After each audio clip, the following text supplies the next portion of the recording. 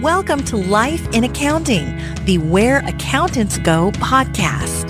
Life in Accounting is the podcast for everyday heroes like you working in the accounting profession.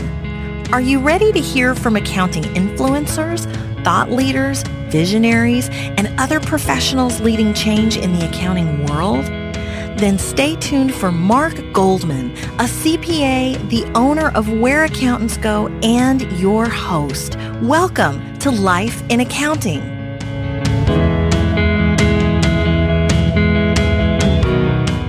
You know, all the accounting and finance background that I've had, it really does help in lots of aspects of your career, whether it's politics, whether it's business, whether it's the corporate boardroom. Those skill sets are very, very important.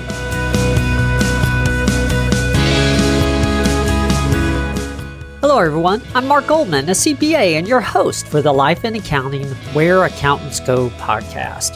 That clip was from our guest this week, CPA, CFO, former city councilman, and real estate professional as well, John Clamp. John currently is serving as the CFO for the Alamo Area Council of Governments in San Antonio. However, in addition to getting more information about a day in his life as CFO, I wanted to delve into his background in real estate from earlier on in his career, and also his time spent serving as city councilman for 2 terms, or 6 years. You'll hear it in the interview, but John really opened up and shared some good detail on all those experiences. He's definitely had an exciting career, going from effectively a staff accountant to CFO, but it's really the journey that he took that's so interesting. Definitely not the quote-unquote typical path. You'll have to listen closely on this one. We cover a lot of territory for one show. Here we go with John Clamp. Well, hello, John. Thank you for taking the time out for this. I know everyone's time is valuable, and so I really appreciate you doing this. Thank you very much. My pleasure, Mark. Anytime. Oh, wonderful. Well, so that our listening audience has some background, I invited John to come on the show, obviously because of his accounting background, but also he served the community in the role of city councilman. He was appointed by the governor, actually, to the Regional Mobility Authority, and he's also run for county tax assessor collector here recently. John, I want to get into all that and definitely how you decide to move into politics and, of course, your current position as CFO as well. But let's start at the beginning so the audience gets a better idea of the path you've taken and how you got to where you are today. Sure. How did you decide to pursue accounting as a career in the first place? What led you to that?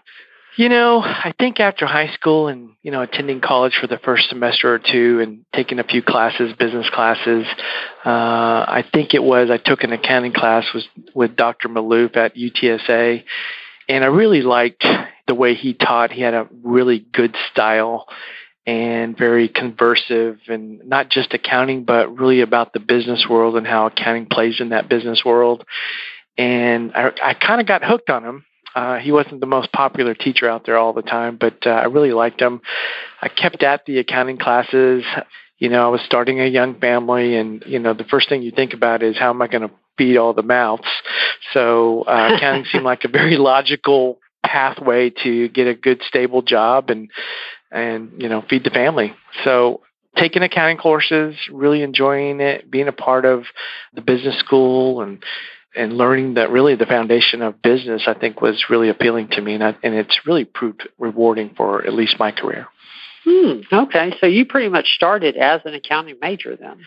Yes, I did. I got my degree in accounting and didn't love all my accounting classes, but I really, really enjoyed it.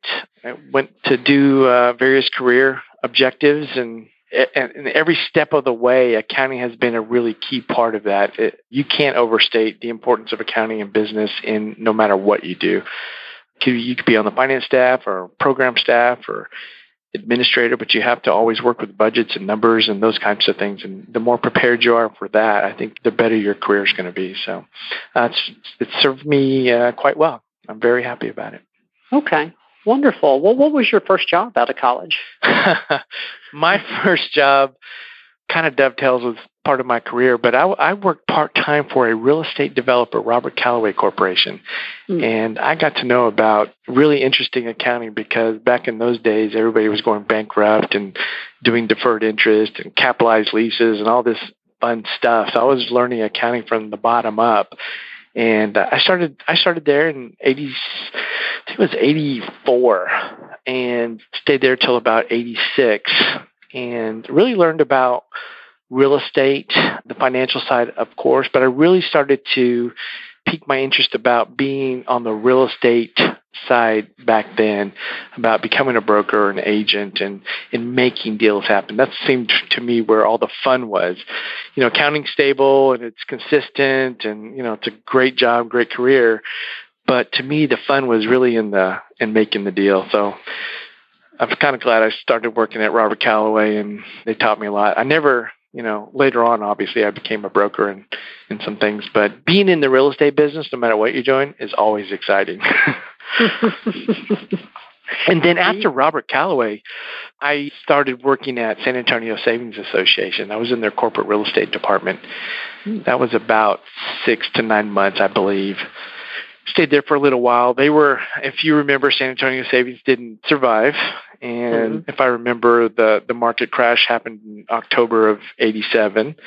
And things just weren't going very well. And then I was very fortunate to start my real estate career at USAA.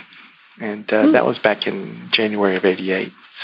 So your first position at USAA, was it, I guess, what kind of role in real estate was it? Just real estate, just a pure real estate accountant back in January of 88. Yeah, I thought it was the best job ever, making $28,000 a year. I thought this was great. I'm loving it, flying high. This is good stuff. I remember my first raise when I was it was like $32,000. I said, oh man, I'm going to be just doing gangbusters here. I don't know how anybody's surprised on that anymore, but USA provided a really great career. Started with a real estate company, worked at La Cantera Development Company. They built the golf course in Fiesta, Texas. So that was fun in my career to be an accountant and be a part of that type of development. And of course, having deep pockets like USAA, it's always interesting to take care of the membership and do investments and all the real estate that happens with USAA. It really is a good company to learn from. So I kept my real estate itch going at USAA. And then after, 4, 5, 6 years, I transferred over to the real estate corporate tax department, try to do something new. That wasn't my forte, I will tell you that. I did sales tax inquiries, federal tax inquiries, those kinds of things, but that is definitely not my style. So I got out of that pretty quickly.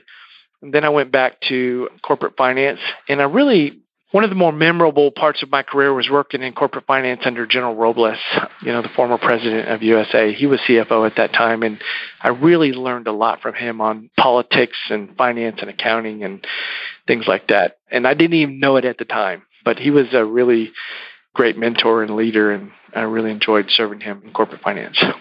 Okay. And it looks like you ended up moving on from USAA and starting a business? Yeah.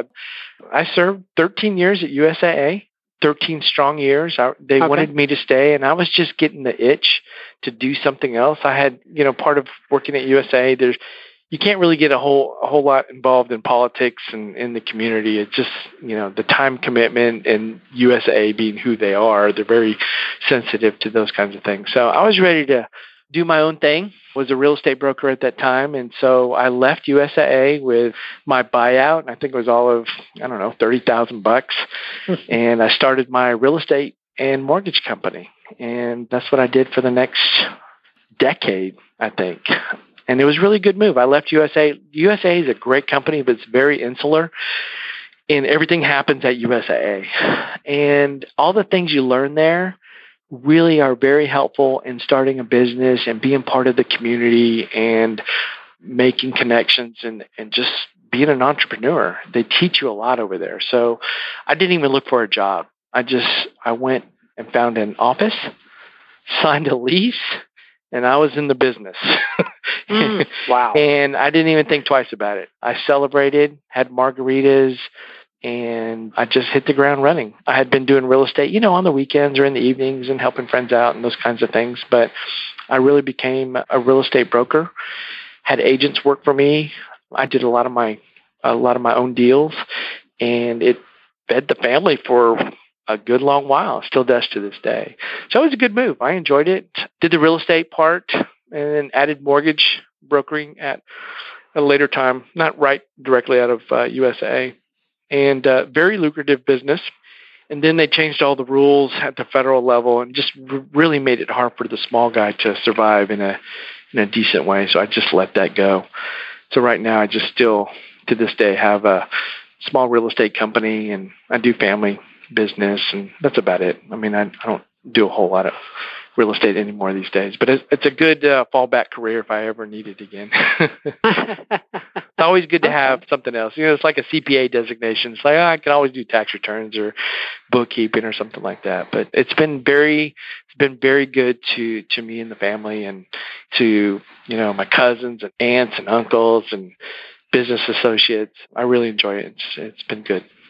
Wonderful. Yeah, people that aren't from this area wouldn't know, but choosing to leave USAA at that time to go start a business from scratch would be seen by many people as a very risky maneuver, because it was known as one of the most stable companies in South Texas. Just make a career there. You can't describe it any better. It was risky at the time, but I think for me it was the right decision. I was real antsy, and I was really kind of getting bored of doing the same thing.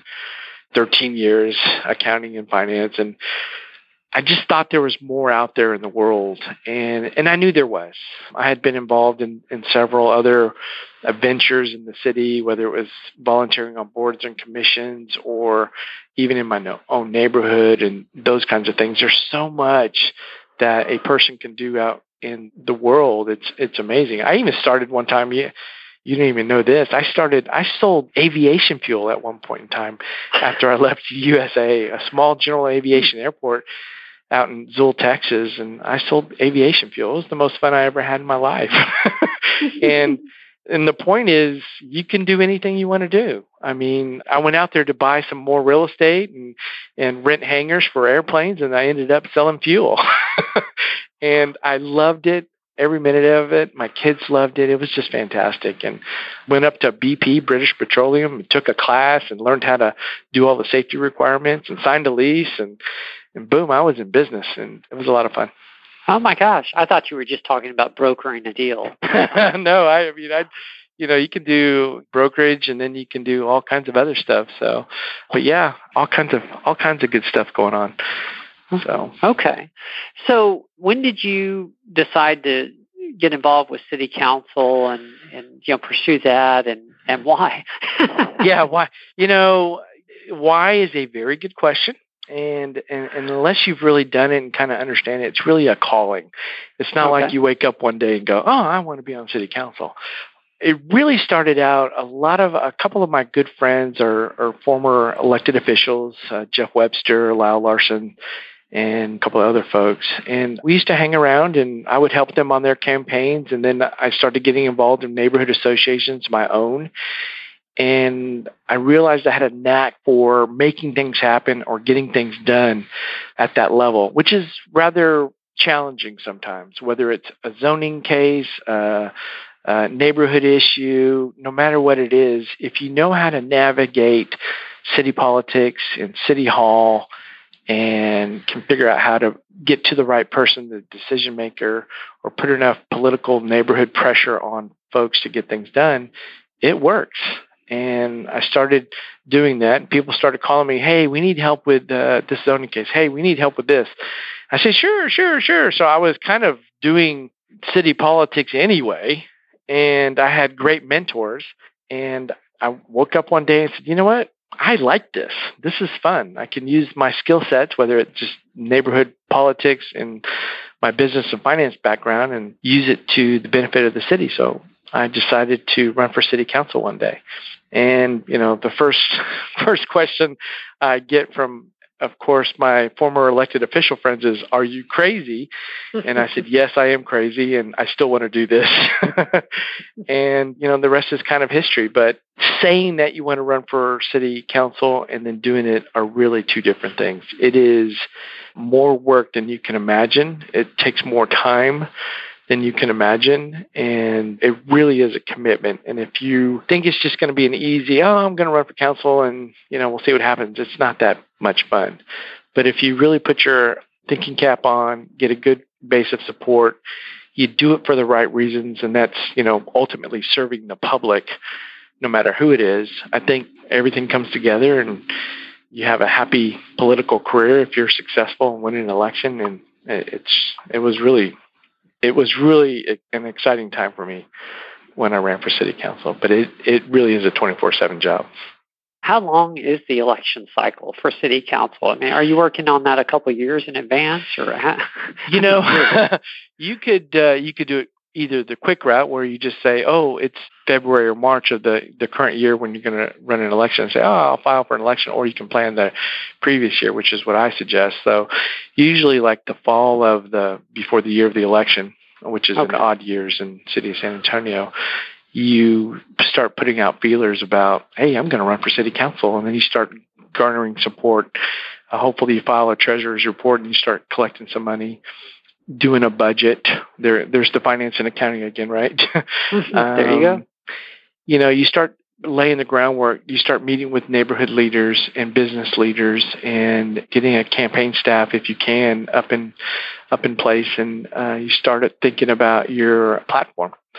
Why do you want to run? If you can't articulate why you want to run, then you probably shouldn't run.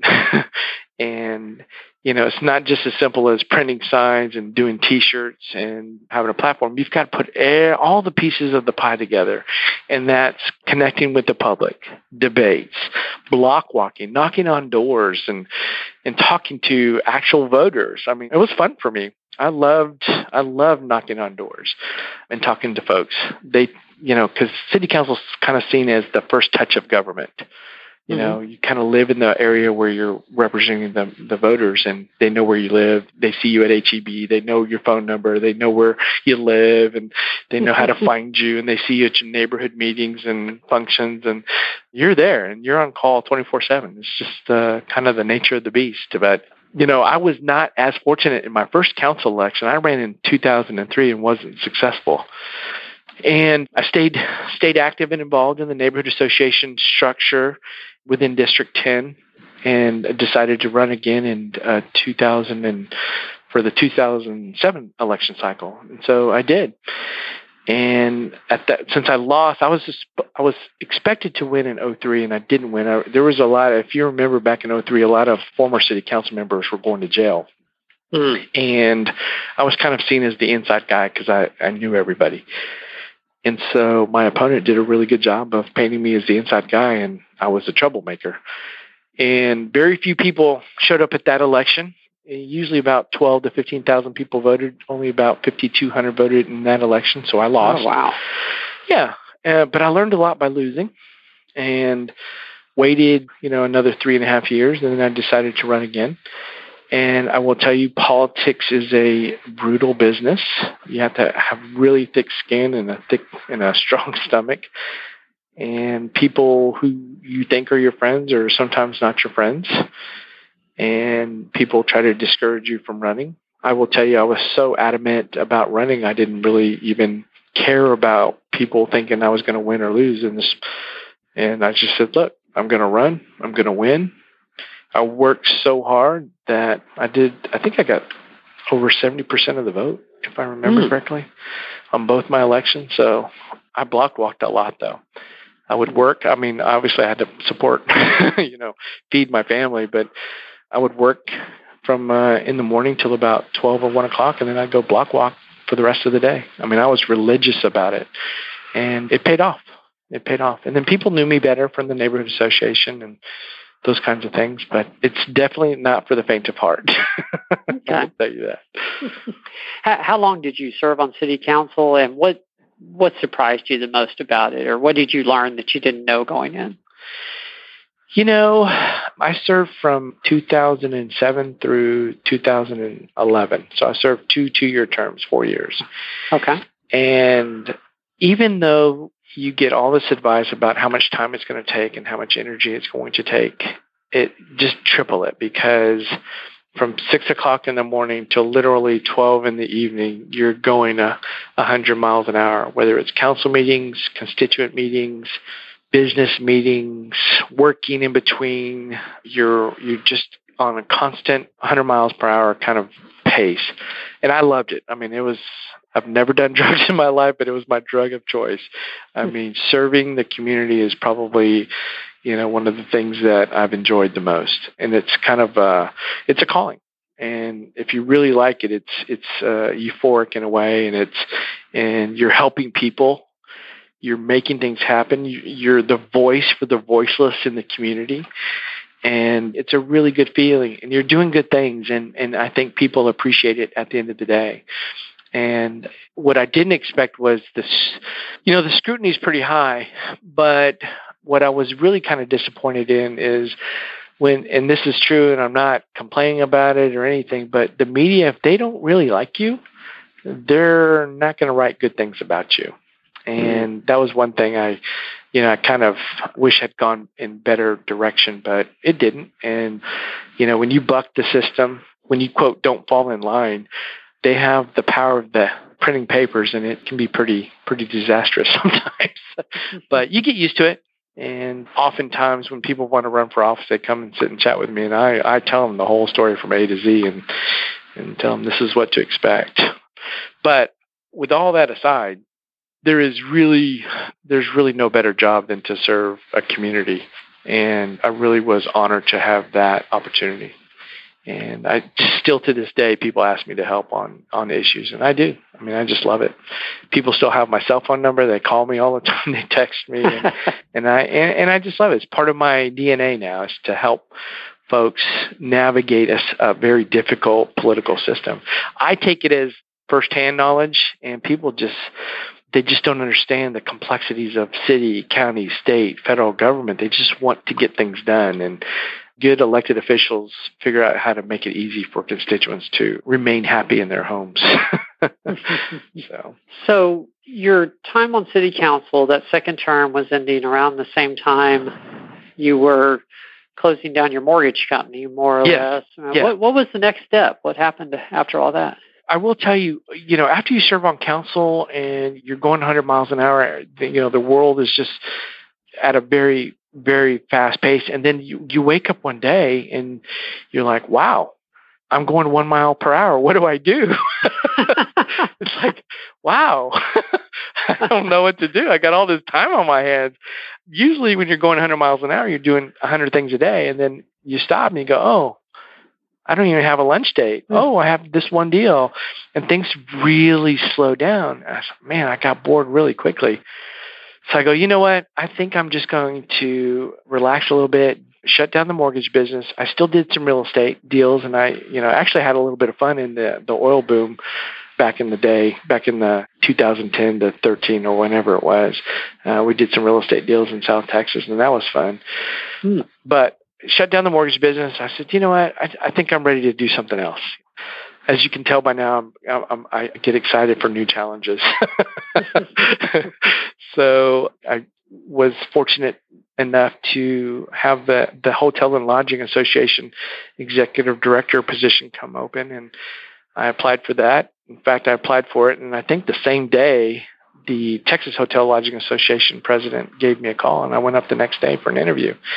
Wow. And it happened that fast. I mean, the Hotel Association here was looking really more to how do we become better partners in the community? How do we have more exposure? How do we get things done? Those kinds of things. And it was part accounting and finance and part community service, and it was a really good fit. I loved being hotel executive director, hotel lodging executive director. I never got used to the valet parking, but I miss it today. That was a joke. Yeah. Really? But, and I will tell you, my first board meeting, this was incredible. We had wine and cheese and hors d'oeuvres at our first board meeting. I said, you know what? This is going to be good. This is going to be good.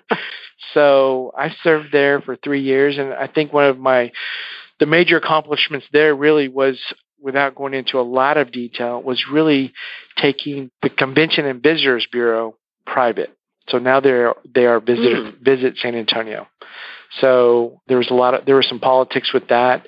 There was some strategy with that, and we made that happen. And the Mayor Taylor did a fantastic job of moving that along. And that was probably one of the highlights of me serving as executive director for the Hotel and Lodging Association. So, okay, wonderful. Yeah. That flew by. That was like almost 3-year term. So that was good. Oh, really? Oh, yeah. Yes. I was thinking it was much shorter. I didn't realize. Yeah. Wow. It was almost 3 years. Yeah. Okay. So, where does the governor's appointment to the Mobility Authority come in and your campaign for? Well, after I got off council, I kind of laid low. We didn't talk about it, but I did run for county tax assessor sometime in 2011. I think the election was in 2012. I was not successful in that election. Running a county race is much more entailed than a city council race. But I was not successful, and so I said, well, I'll just keep doing something else. And about that time, I was asked if I wanted to serve as chairman of the RMA. And I said, no, I really wasn't interested. I just kind of wanted to decompress and just figure out what my next move was. And then that was probably, I'd say, midsummer or something like that. And then I wound up getting the executive director job at the Hotel and Lodging Association. So I got that under my belt. And then I was at Jim's on Blanco and 410 one day, and I saw Commissioner Wolf, and goes, hey, are you still interested in serving as the RMA chair? And I said, sure. And the rest is history. Wow. Okay. So there were some candidates that didn't really want to be in the public eye or have any controversy. And I said, well, you're going to have controversy serving as the chair of the RMA, the tolling authority for the region. I said, that's not going to come without any political heat. So I said, yeah, I'd love to do it. So went up, met with the governor's staff, met with the governor, and went through a Senate confirmation process and was confirmed as the chairman of the Regional Mobility Authority. And the Regional Mobility Authority is anything to do with transport. If it moves, whether it's an airplane, whether it's vehicles, whether it's bridges or subways or trains, anything, the RMA can have a touch on it. And they're really a powerful organization, even a little bit more powerful than TxDOT. And so I didn't even know all that when I said, yes, I'll be chairman. Just said, sure, I'll do it. I'll serve. And they're doing quite well now. They issued some bonds and they're building regional mobility projects. So they're moving forward too. And I really enjoyed serving as the governor's appointee. I had to resign from that position when I became the CFO for ACOG. So I had to let that go, and I still to this day wish I didn't have to. But a paying job is always good. Yes. Serving as chairman of the RMA just didn't pay the bills. So, but me, I enjoy serving the public in any way I can do that. I always do. But that's kind of how being RMA chair came about. Okay. Yeah. I didn't realize that the campaign for tax assessor collector was that long ago. For some reason, I was thinking it was more recent. Time flies. No, it was way back then. And I will tell you too, I kind of went through it quickly, but there's a little bit of politics when you become an appointee of the governor. And without a whole lot of detail, let's just say it was interesting. But I loved it. It was good. I have to ask, because you didn't win your first shot at city council, and then your second one you did. Have you thought about rerunning for the county tax assessor collector? No, I have Second not. Time's a charm. Yeah, at this point, I'm really thrilled being at ACOG. There's so much that we are doing to move the organization forward and get some new leadership in and change processes and look at our grant funding and what we can do in the future. I really do enjoy every minute of it. So right now I'm happy. I when I was on city council, you don't get paid. So I enjoy getting a paycheck and paying the bills, and that's always good. But it's not out of my system. When I retire from ACOG, I do have plans to serve the public in another position of some sort, maybe state rep or something like that. But that's, 8 years down the line. Yeah, I guess I hadn't thought about that. So really, this position, the CFO role you're in now, is the first paid position, not counting being self-employed, since USAA. Yeah, pretty much. Yes, absolutely. It's nice to have a paycheck, John. Yeah, I mean, that was, I left USA in, I think it was 2001. And my first paid position was, I think, in 2013 with the Hotel Lodging Association. Actually, Hotel Lodging Association. Okay. Yeah. So, I survived. I don't know how I did that. Usually when you tell people you left USAA voluntarily, they look at you like, what? So, but there's so many things to do out in the world. It was worth it. It was worth it. Wonderful. Well, tell us about ACOG, which for people that aren't from this area, it's the Alamo Area Council of Governments. Tell us what you guys do and what your role there comprises. Oddly enough, it's really all about community service again. And we are funded through federal and state grants, and we kind of do the things that people know get done, but they don't know who does it. And so we provide services for the IDD community, intellectually development disability community. We're the AAA, the Area Agency on Aging, so we provide services to seniors and veterans. We have a transportation company, so we're like the VIA in the rural community. So ACOG serves an area of Bexar County and some surrounding 12 counties. So we have buses that pick up individuals that need to go to medical visits, dialysis, shopping, whatever. If you think about the rural areas, they do not have a consistent, always transportation system. So we're building that system as we speak. So we do that. We also have a law enforcement academy, probably one of the best in the state. So if you can't get into SAPD or Houston or Dallas, one of the top 3 in Texas, but you still want to be a peace officer, you're most likely going to go through ACOG's Law Enforcement Academy. And it's really a fine facility off of Wetmore Road.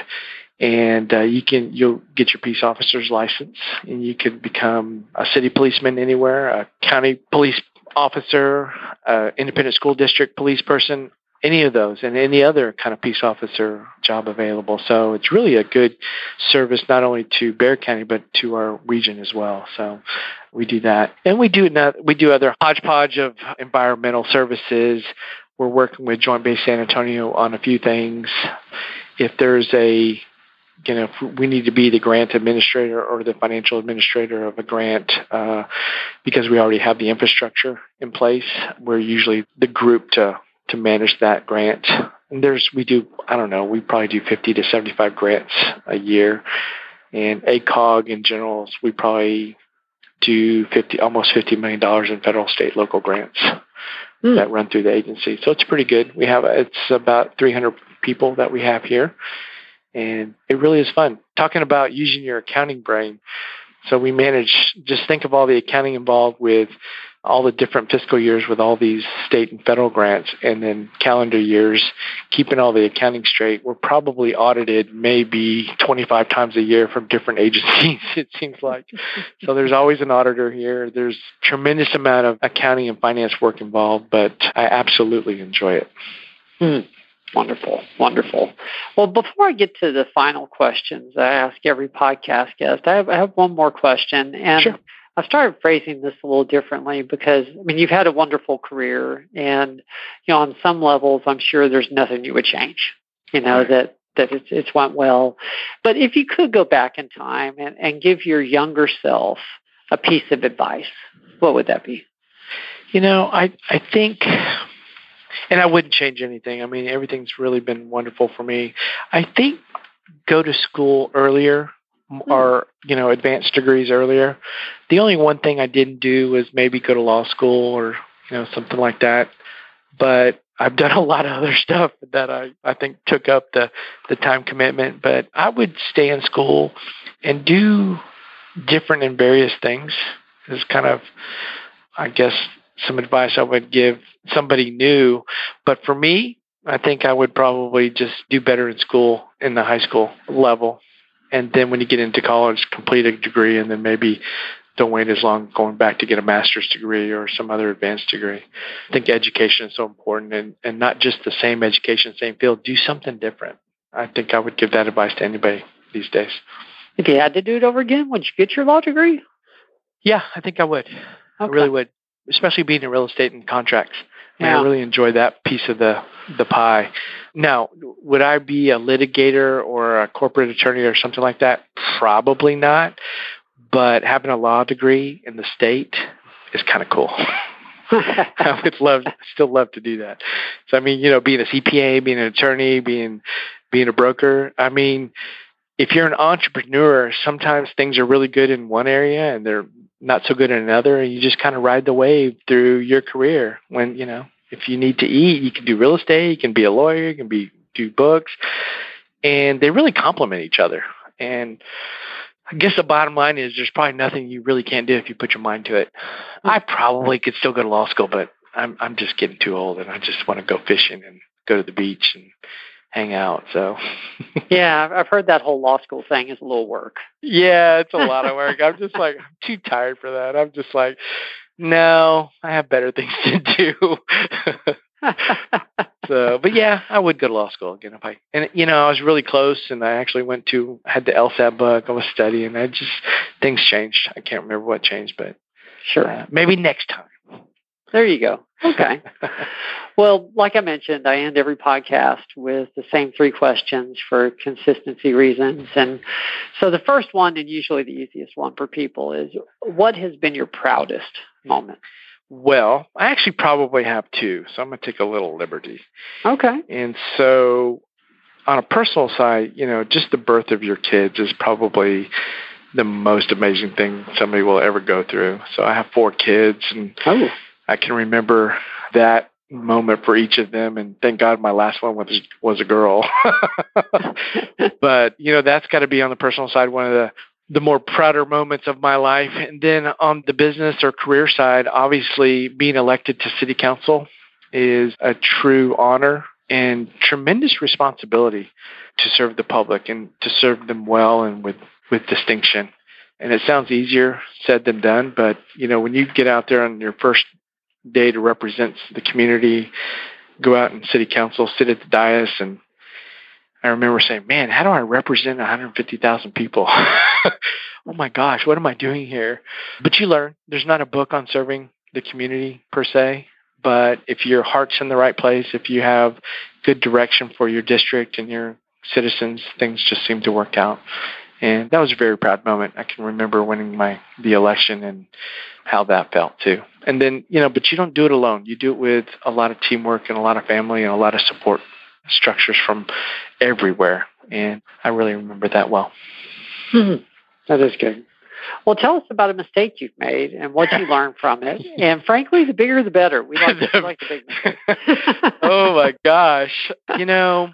Sadly enough, even, there's a group of folks that I've worked with in the past, and a lot of us are professionals and attorneys and CPAs, and we did a real estate deal, and quite frankly, we were taken advantage of by a single person. And without a lot of details, it was very costly.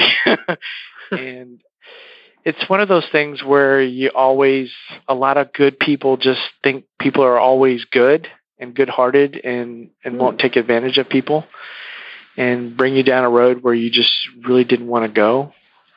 And you learn to identify those early on, and you kind of get your guard up, and you just kind of prevent it for the future. So it's only happened once in my career. I remember it very well, and my pocketbook is still light some money from that, so I'll never forget it. And you just learn, and you try to find the good in people all the time. But sometimes some people are just not very nice.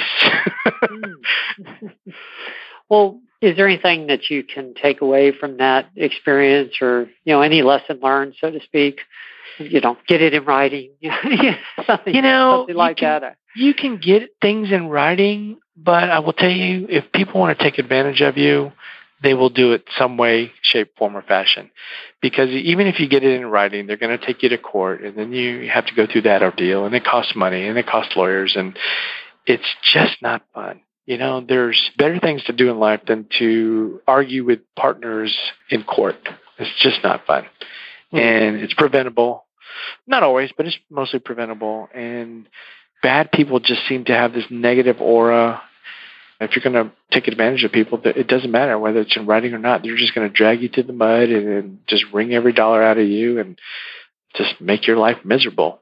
And if you're used to doing good things with good people and having good outcomes, it's really not a place you want to be. And they know that. And they kind of prey on that. So, okay. I'll never forget it. It's ingrained in my brain. But it wasn't, it wasn't fun, but it wasn't too costly either. But it was more than I wanted to spend. Sure. Well, I like to end every podcast on a positive note before we say goodbye. So what is the best piece of advice that you've ever received? Well, I've had several, obviously, but I'm going to narrow it down to one. And this was from General Robles, the former CEO at USA. And I remember him saying, we were talking at some meeting, and, I'd worked for him for several years. And he always said, be prepared when going into battle. And he was a former Armory general as well. And just be prepared when going into battle. And I've used that throughout my career, whether it was being prepared at a neighborhood meeting, and battle meaning the scenario, the circumstance, the meeting, the city council. Wherever you go, be prepared, work harder than the next guy, know what's going on, know what questions to ask, know how to get what you want in a good way, know how to anticipate, know what your opponents are going to do, and be ready. And I've taken that piece of advice. It has served me very well. You're not always going to be the winner, but you can also be a graceful loser. You can be dignified in losing, and it's always better to win, though, trust me. But I've used it, and it really has served me well. And I try to use that in just about everything I do. And you cannot be over-prepared, but you certainly can be under-prepared. And I think when that mindset really gets into you, I think life is better on certain things. So I've always been appreciative of General Robles and that lesson and all the lessons that he and many others have provided me.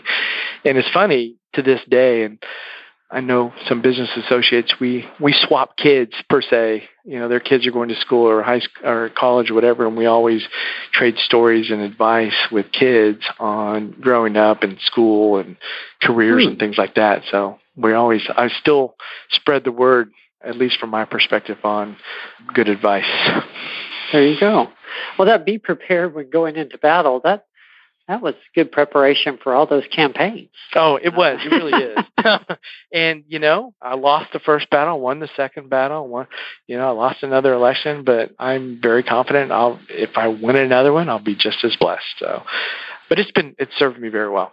Very, wonderful. very well. Well, that's a good positive note to end this on. Thank you so much. You've given us a lot of insight into politics, and like I mentioned to you beforehand, we haven't had very many people from that world that were accountants, on the show. So this has been very beneficial. And I really appreciate how open you were about the mistake as well, because hey, I know that's not easy. It's not easy, but it's over, and I learned a lot from that. So that's why they call it experience. But yeah, going back to that, be prepared for battle. I will tell you on a really kind of a interesting note is that all the accounting and finance background that I've had, it really does help in lots of aspects of your career, whether it's politics, whether it's business, whether it's the corporate boardroom. Those skill sets are very, very important. So, yes, wonderful. Well, thank you again. I really appreciate it. I hope you have a great summer. I will have a great summer. I'm going fishing again, hopefully soon. So thank you so much. Anytime. Well, that was John Clamp, former city councilman for San Antonio and currently the CFO for Alamo Area Council of Governments. I can tell you from our pre-podcast conversations, John really does hold General Joe Robles from his time at USAA in high regards. It didn't surprise me at all when he credited the best advice he has ever received to General Robles. I hope you enjoyed this episode of Life in Accounting, the Where Accountants Go podcast. Please visit us online as well at www.whereaccountantsgo.com. for the full show notes on this and all our previous episodes of the Life in Accounting podcast. I hope you have a wonderful week. Thank you so much again for joining us. There's more to come.